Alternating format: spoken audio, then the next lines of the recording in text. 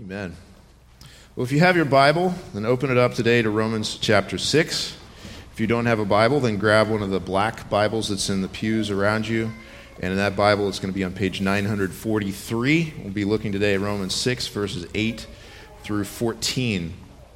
And I was just like a family reunion out here today. I'm looking around and noticed some more faces just a minute ago. I'm just glad you guys are here. This is good. Romans 6, verses 8 through 14. Here's what the Lord says to us in the Scriptures, the Word of God. Now, if we have died with Christ, we believe that we will also live with him. We know that Christ, being raised from the dead, will never die again. Death no longer has dominion over him. For the death he died to sin, once for all. But the life he lives to God. So you also must consider yourselves dead to sin and alive to God in Christ Jesus. Let not sin, therefore, reign in your mortal body to make you obey its passions. Do not present your members to sin as instruments for unrighteousness, but present yourselves to God as those who have been brought from death to life, and your members to God as instruments for righteousness. For sin will have no dominion over you, since you are not under law, but under grace. We started out the service today with Dave reading for us from Ezekiel chapter 37, the opening verses of that chapter, where God gives Ezekiel a vision of this valley of dry bones, meaning dead bodies, and not just dead bodies, but long dead and rotted bodies, as though they had been killed in battle and left there to rot for years, just dry bones. And he says to Ezekiel, can these bones live? And the answer from Ezekiel is pretty much, I don't know. He says, you know, Lord. I don't know. You know. And he says to him, prophesy over these bones. So he has Ezekiel in his vision speak the word of God over these dead bones. And in that vision, out of nowhere, miraculously, flesh comes back onto these bones, and breath goes into the lungs of these dead people, and they stand up and they live. And he says, this is a picture of what I will do with you. This is a picture of what I will do with my people. I will take those who were dead and I will give them life. One of the ways that that's pictured in the Bible is to say, you must be born again. It's the Holy Spirit who comes and takes people who are dead and lost in their sin, maybe thinking that they were alive when they weren't.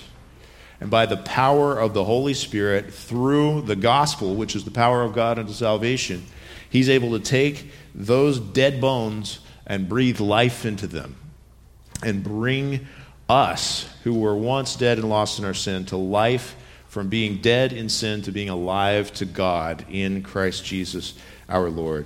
And that's what this is about. This is where it's been telling us in Romans chapter 6 that the fact that we have received grace from God is not a reason to go deeper into sin. It doesn't make any sense if you know what the actual grace of God is. Because what it is we've been taken out of that status that he was talking about all through the end of chapter 5 of being dead in Adam, dead in our natural state, dead in our sinful nature, and he's taking us to being alive together with Christ. So in the first 7 verses of this chapter, we concentrated, as it was concentrating, on what it means as Christians to now be dead to sin. But today he's going to talk a little bit more about being dead to sin, but he's going to concentrate now on being alive to God in Christ Jesus. One of the reasons that people don't come to faith in Christ when they just let the gospel slide off their backs like a duck, when they just say, I don't need that, that's for other people, is because when they look at the idea of coming to Christ, it looks to them like death. It looks like death. Because the idea that a lost person has, who has not come to Christ, who is unregenerate, still in Adam, the idea that they have of what it would mean to come to Christ is, I have to be dead to all the stuff that I love about this life. That's the idea. I mean, though Jesus put it pretty plainly in John 3 when he said why it is that people don't come into the light. He says it's because they love the darkness. They want to stay in the darkness lest their evil deeds be exposed. They want to stay in the life of sin. They love sin. You and I, believer, we loved sin before God gave us life in Christ. And so when they look at the idea of coming to Jesus, they think, well, that just means I have to stop doing what I love. Or I have to deny who I really am, my true identity that I really love to express. It just feels like it would be a death to that if I came to Christ. And the answer is, yes, it is a death to that. But those who are outside of Christ, that's all they see. They see that's a death. It's like a stopping, and that's it. The idea is, well, if I come to Jesus, I stop having the fun that I have on weekends right now. That's kind of the way that they see it. They don't see that coming to Christ is not just a death to sin, it's a coming alive to God in Christ. And coming alive in a way that you never could be alive in that sin. The world looks at life as like, well, you just got one life to live, and so you got to try everything. You got to do all this stuff. You got to have your bucket list and mark as much off of it as you can because you just got one life, so live it up, right? Seize the day, all that kind of stuff. YOLO. And God says, no, that's death. That's death, and to die to that is good, and you need to die to that so that you can have actual life, which is so much bigger and better and actually satisfying, because it's not satisfying in that temporary way where it's just going to be gone when you hit the grave. It's actual life that we would have. So I just want to say this up front, if there are those of you who are here who, for some reason, you've been holding off on actually submitting yourself to Christ, on repenting of your sin and believing in the Lord Jesus and being saved, I suspect that probably what's holding you back is not because of the technicalities of evolution or something like that. I think what's going on there is you don't want to die to yourself. You don't want to die to your sin. You think this would just end all my fun in my life and I just wouldn't have anything after that. And what a boring thing it would be to be a Christian. I'm going to tell you, you don't understand what it means to be alive to God. And we need to understand that. And Christians, sometimes we forget about that. When we stray far from God, we have that feeling like, well, I know if I just go back to God, He's just going to tell me to stop doing what I'm doing. I already know what the Bible says. We forget, no, there's life in Christ. The Spirit is life-giving. So that's what we're concentrating on today, because that's what the Scripture is concentrating on today, is that not just dying to sin, period, but coming to Christ means being alive to God with a life that is infinitely bigger and better and more satisfying than sin ever could have been. So, verse 8 of chapter 6 says this, that we have an assurance as believers that we are alive to God, and that's where we need to start. Now, if we have died with Christ, we believe that we will also live with Him. That's the premise of all of these verses that we're about to be in, that we just read. If we have died with Christ, we believe we will also live with Him. Okay? It's just a statement right there, saying, here is the truth, believer. He's saying, we do believe this, and he's also kind of saying, you need to believe this, so continue to believe this. But here's the truth. If you've come to faith in Jesus, if the Holy Spirit has caused you to be born again, meaning that you no longer in love with your sin, you trust in Christ alone for your salvation, then you have died with Christ. That's past, that's finished. And it says we believe that we will live with Him. It's stated there in the future, but it's pretty clear as we look at all these verses around it that it's not just about the future, it's also about the present. We will live with Him, we will have eternal life, and as those who have come to Christ, we have life. We have life in God. This is really, this could just be the only verse for the rest of the chapter. If we weren't so weak, God could have just stopped it after verse 8. He could have just said, here's the whole premise.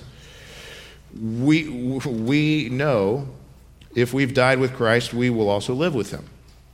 But we are weak. And because we're weak, he goes on and he explains it.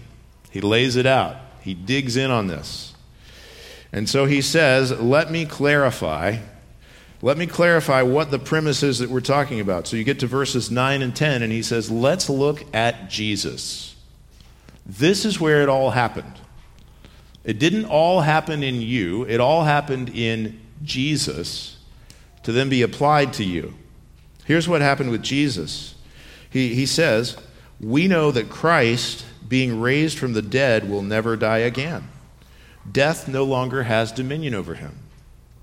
That's the first verse where he explains what's happening with Jesus. This is the basis of it. This is the basis of the fact that we could be dead to sin and alive to God in Christ Jesus, is because Jesus is no longer under the power of death. He rose from the dead. Being raised from the dead. I just want to say, really clearly here, Jesus rose from the dead. Okay? If you don't literally believe that Jesus literally rose from the literal dead, you are not a Christian. You are a lost person. I heard somebody one time ask, this is a person, he's a pastor, but years and years ago, he had attended a seminary where after he got there, he found out that the seminary was a lot more theologically liberal than he realized it was going to be. And so he went to a spiritual mentor and he said, how do I deal with a theology professor who does not believe in the literal resurrection of Jesus from the dead? And that mentor said to him, you deal with him as a lost person. That's what that is. If you think that you can have some form of faith where you are so much more intellectual than all of those hoi polloi who just get together, the unwashed masses who blindly follow after what the Bible says, but you're going to keep the traditions of the faith, you're going to maintain the institution in some way or something like that, but you don't actually in your own personal heart trust in a literally risen from the dead Jesus, you are a lost person. And everything that you're doing is for show. And you need to repent. And you need to come to faith in Jesus Christ as your Savior, as your Lord. Jesus rose from the dead. So I'm just going to say that up front. It's assumed in this passage, but you need to know it. And that fact is something that we hang our eternity on. If Jesus went to the cross, no matter how great of a life he had lived before that, and no matter how great of his teachings and his example and all of those kinds of things, if he had gone to the cross and died and been buried and stayed dead, he would not be our Savior. We'd be lost in our sins. We would have a Savior who did not finish paying for our sin, who was dead and gone. We would have a Lord who failed. But Jesus did not fail. He died for our sins, and on the third day he was raised from the dead.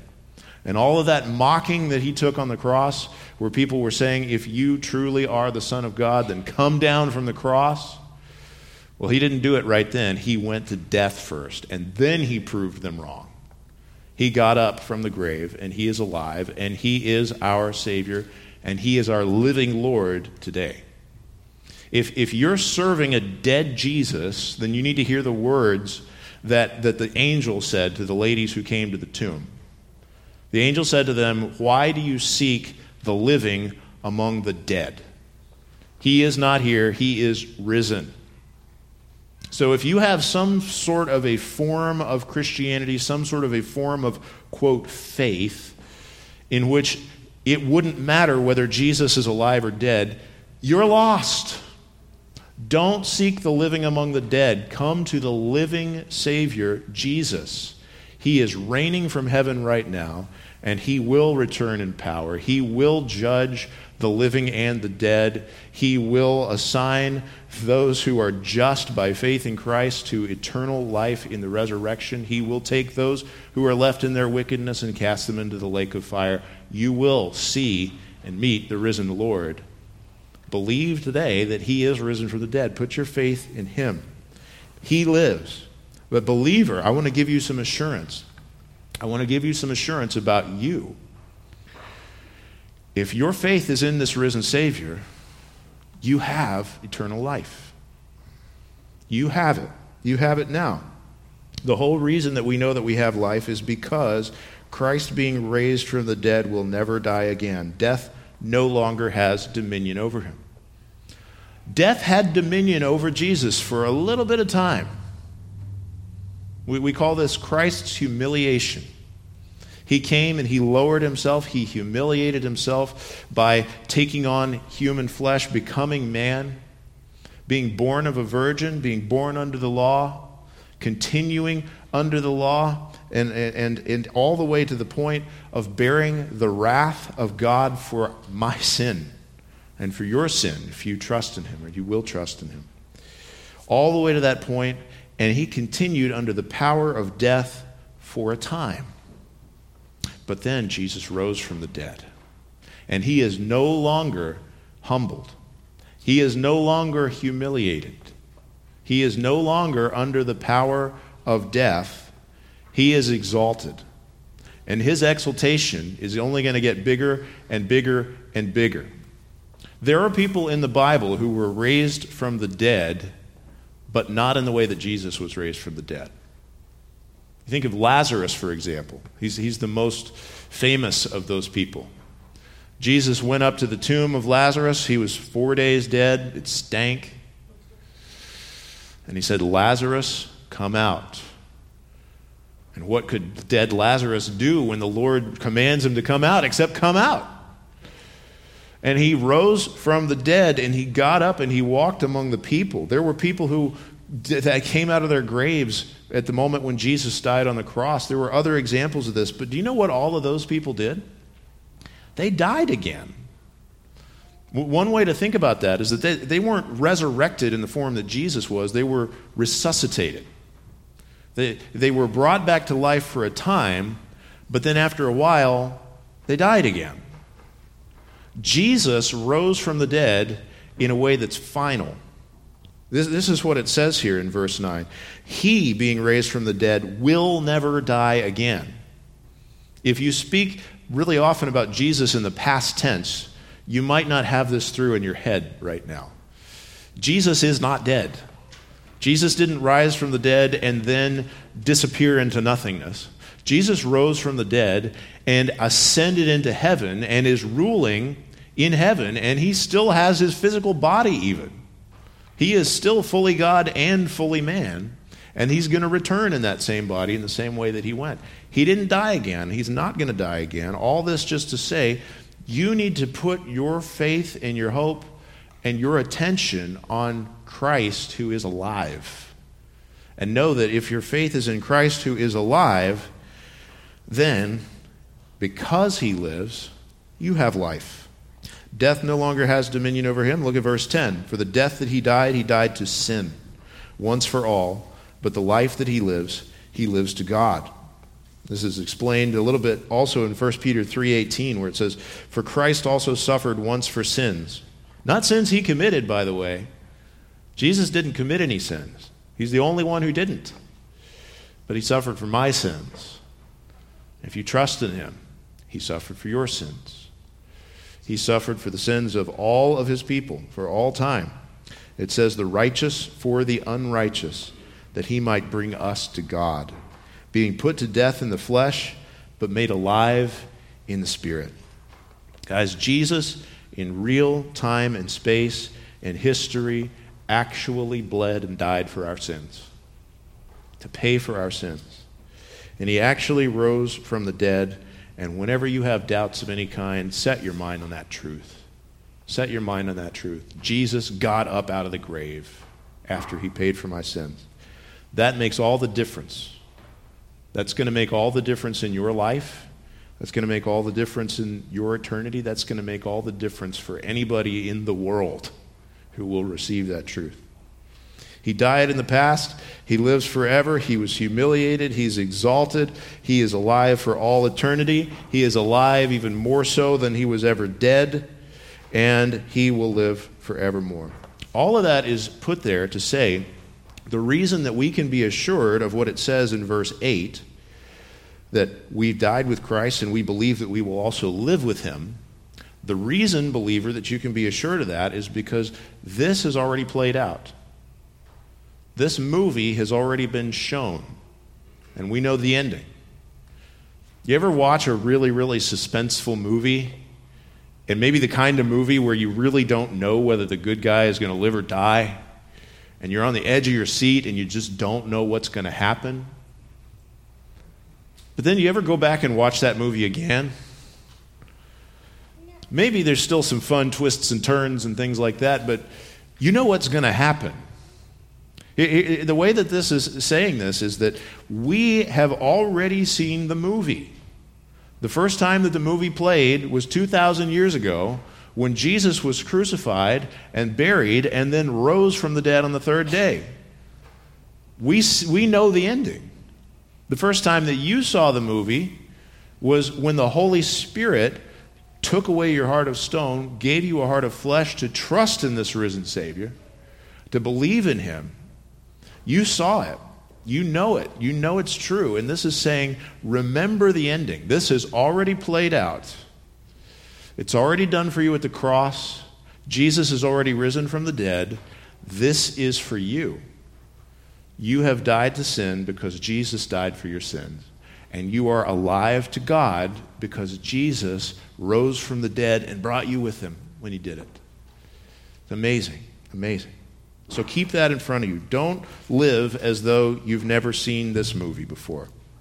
Every bit of it is going to turn out exactly the way that God said, and as it's applied to you, it's going to turn out the way that he says in Romans 8:29 and 30. For those whom he foreknew, he also predestined to be conformed to the image of his Son, in order that he might be the firstborn among many brothers. And those whom he predestined, he also called. And those whom he called, he also justified. And those whom he justified, he also glorified. That's it. That's the ending. And it's good. It's a good ending for you, believer. Look to Jesus and know that he gives you life. So verses 8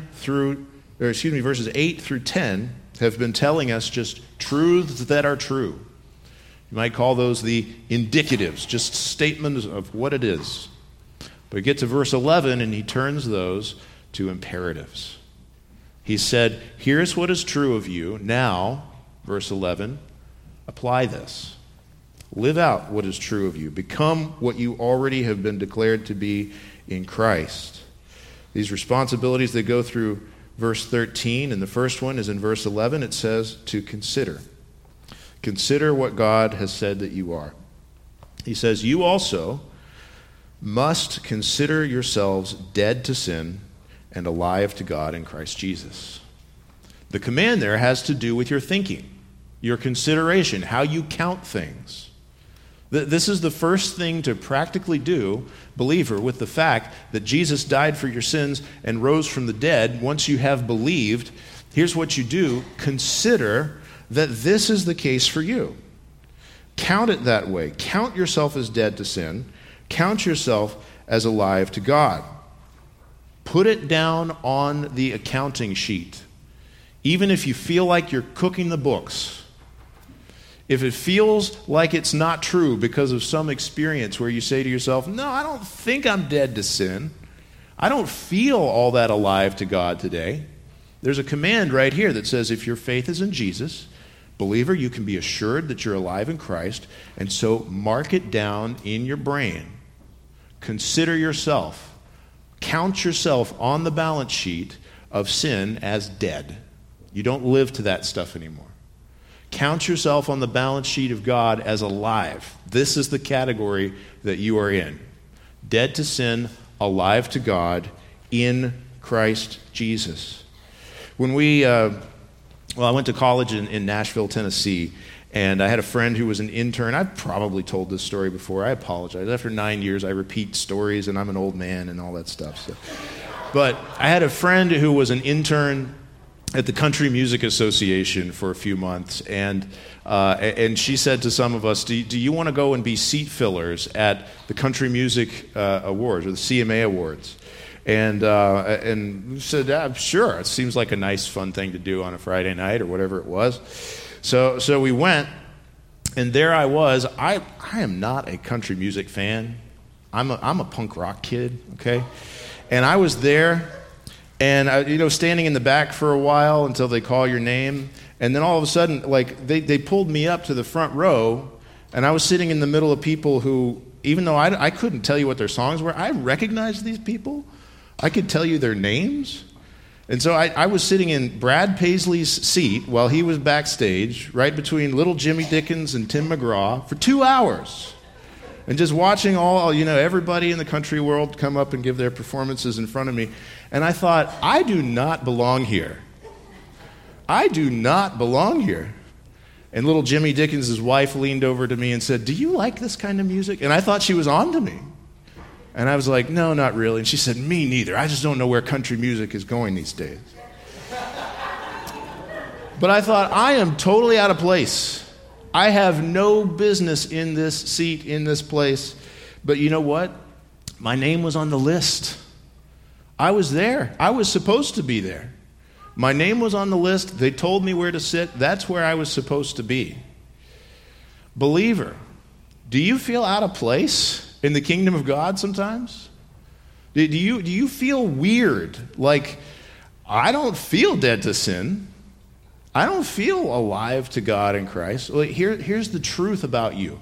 If your faith is in Jesus Christ, your name is written in heaven. This is true of you. And because it's true of you, you can consider yourself dead to sin. You can consider yourself alive to God. No matter how much imposter syndrome you have, you can say, this is true of me. And that's what Jesus said to his disciples when they were tempted to count themselves as God's children because of the great things that they were accomplishing. He said to them, do not rejoice in this, that the spirits are subject to you, but rejoice that your names are written in heaven. It's an accounting thing. We have been counted as righteous because of Jesus' righteousness applied to us. And as we trust in Jesus alone for our salvation, we count ourselves as dead to sin and as alive to God in Christ Jesus. Those last words there of verse 11 are not throwaway words, where it says, in Christ Jesus. This is the concept that was introduced in chapter 5, that we were once in Adam, and now we are in Christ. We were born as part of the whole lump of humanity, united to our first parents, Adam and Eve. But when we come to Christ, we are severed from that relationship, and we are now united to Christ as our head. Christ as our head. I have to go down one little rabbit trail here real quick, where it says, in Christ Jesus.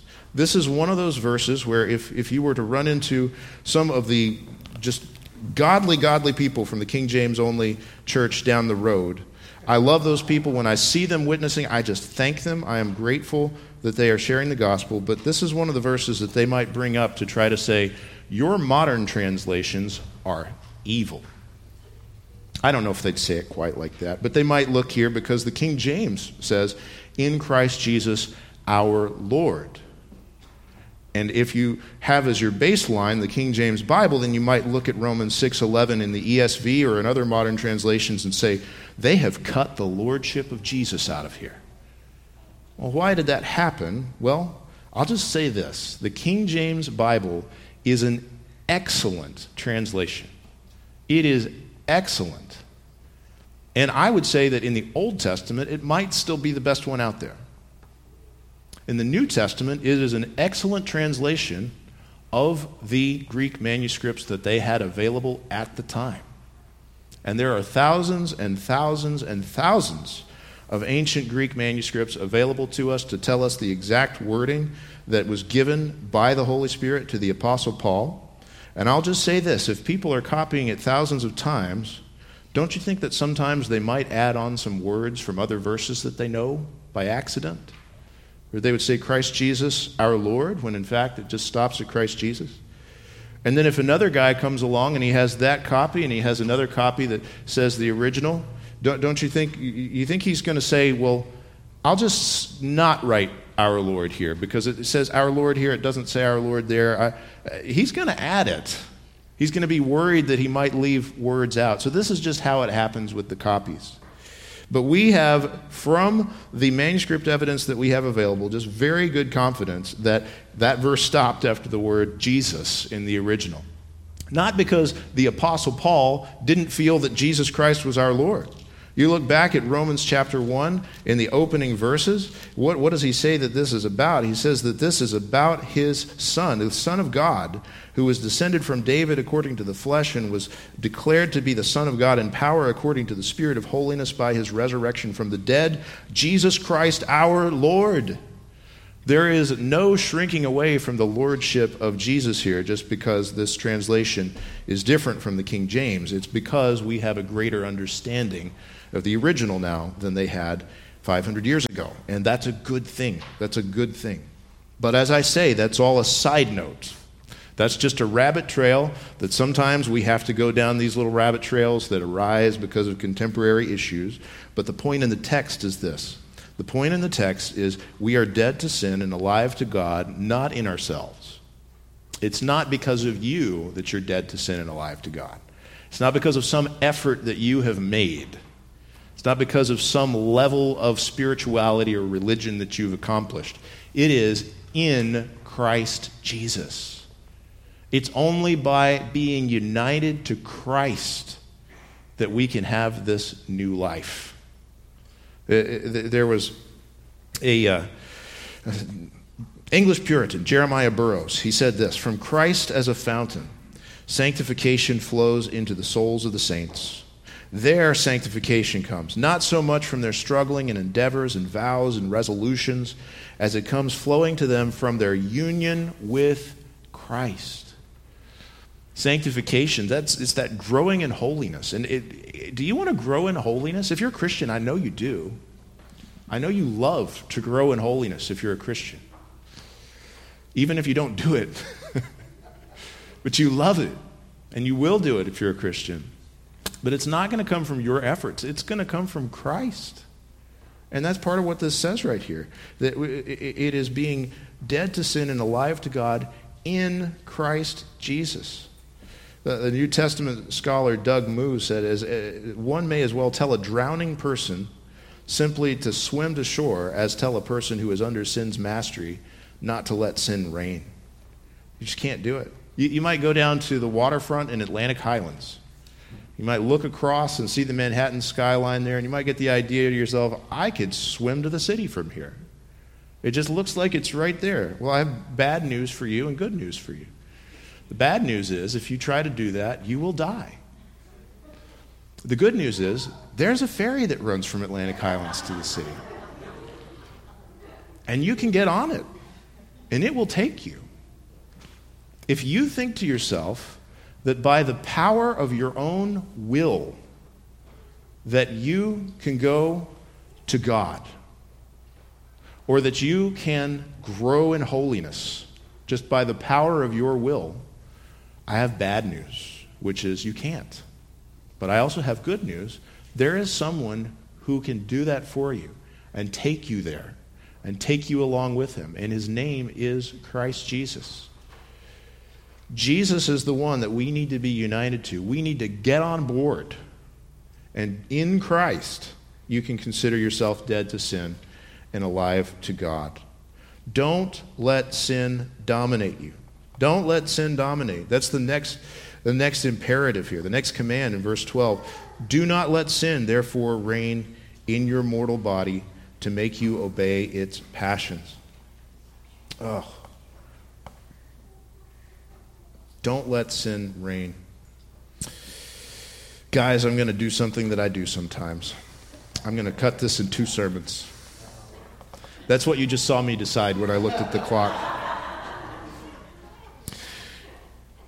I want to encourage you in this. I want to encourage you in this, okay? Believer, you might think to yourself, I don't want to come to God because I don't want to lose the life that I have. I don't want to lose the identity that I have. I don't want to lose the fun that I have. What you have is death. And it might not look that way right now. It might look like a shiny $100 bill, but when you put it under that black light, it's going to turn up counterfeit. It's going to be death. And you might think to yourself, well, okay, I'll just give it up and have nothing. That doesn't sound great, but that's not what it is to come to Christ.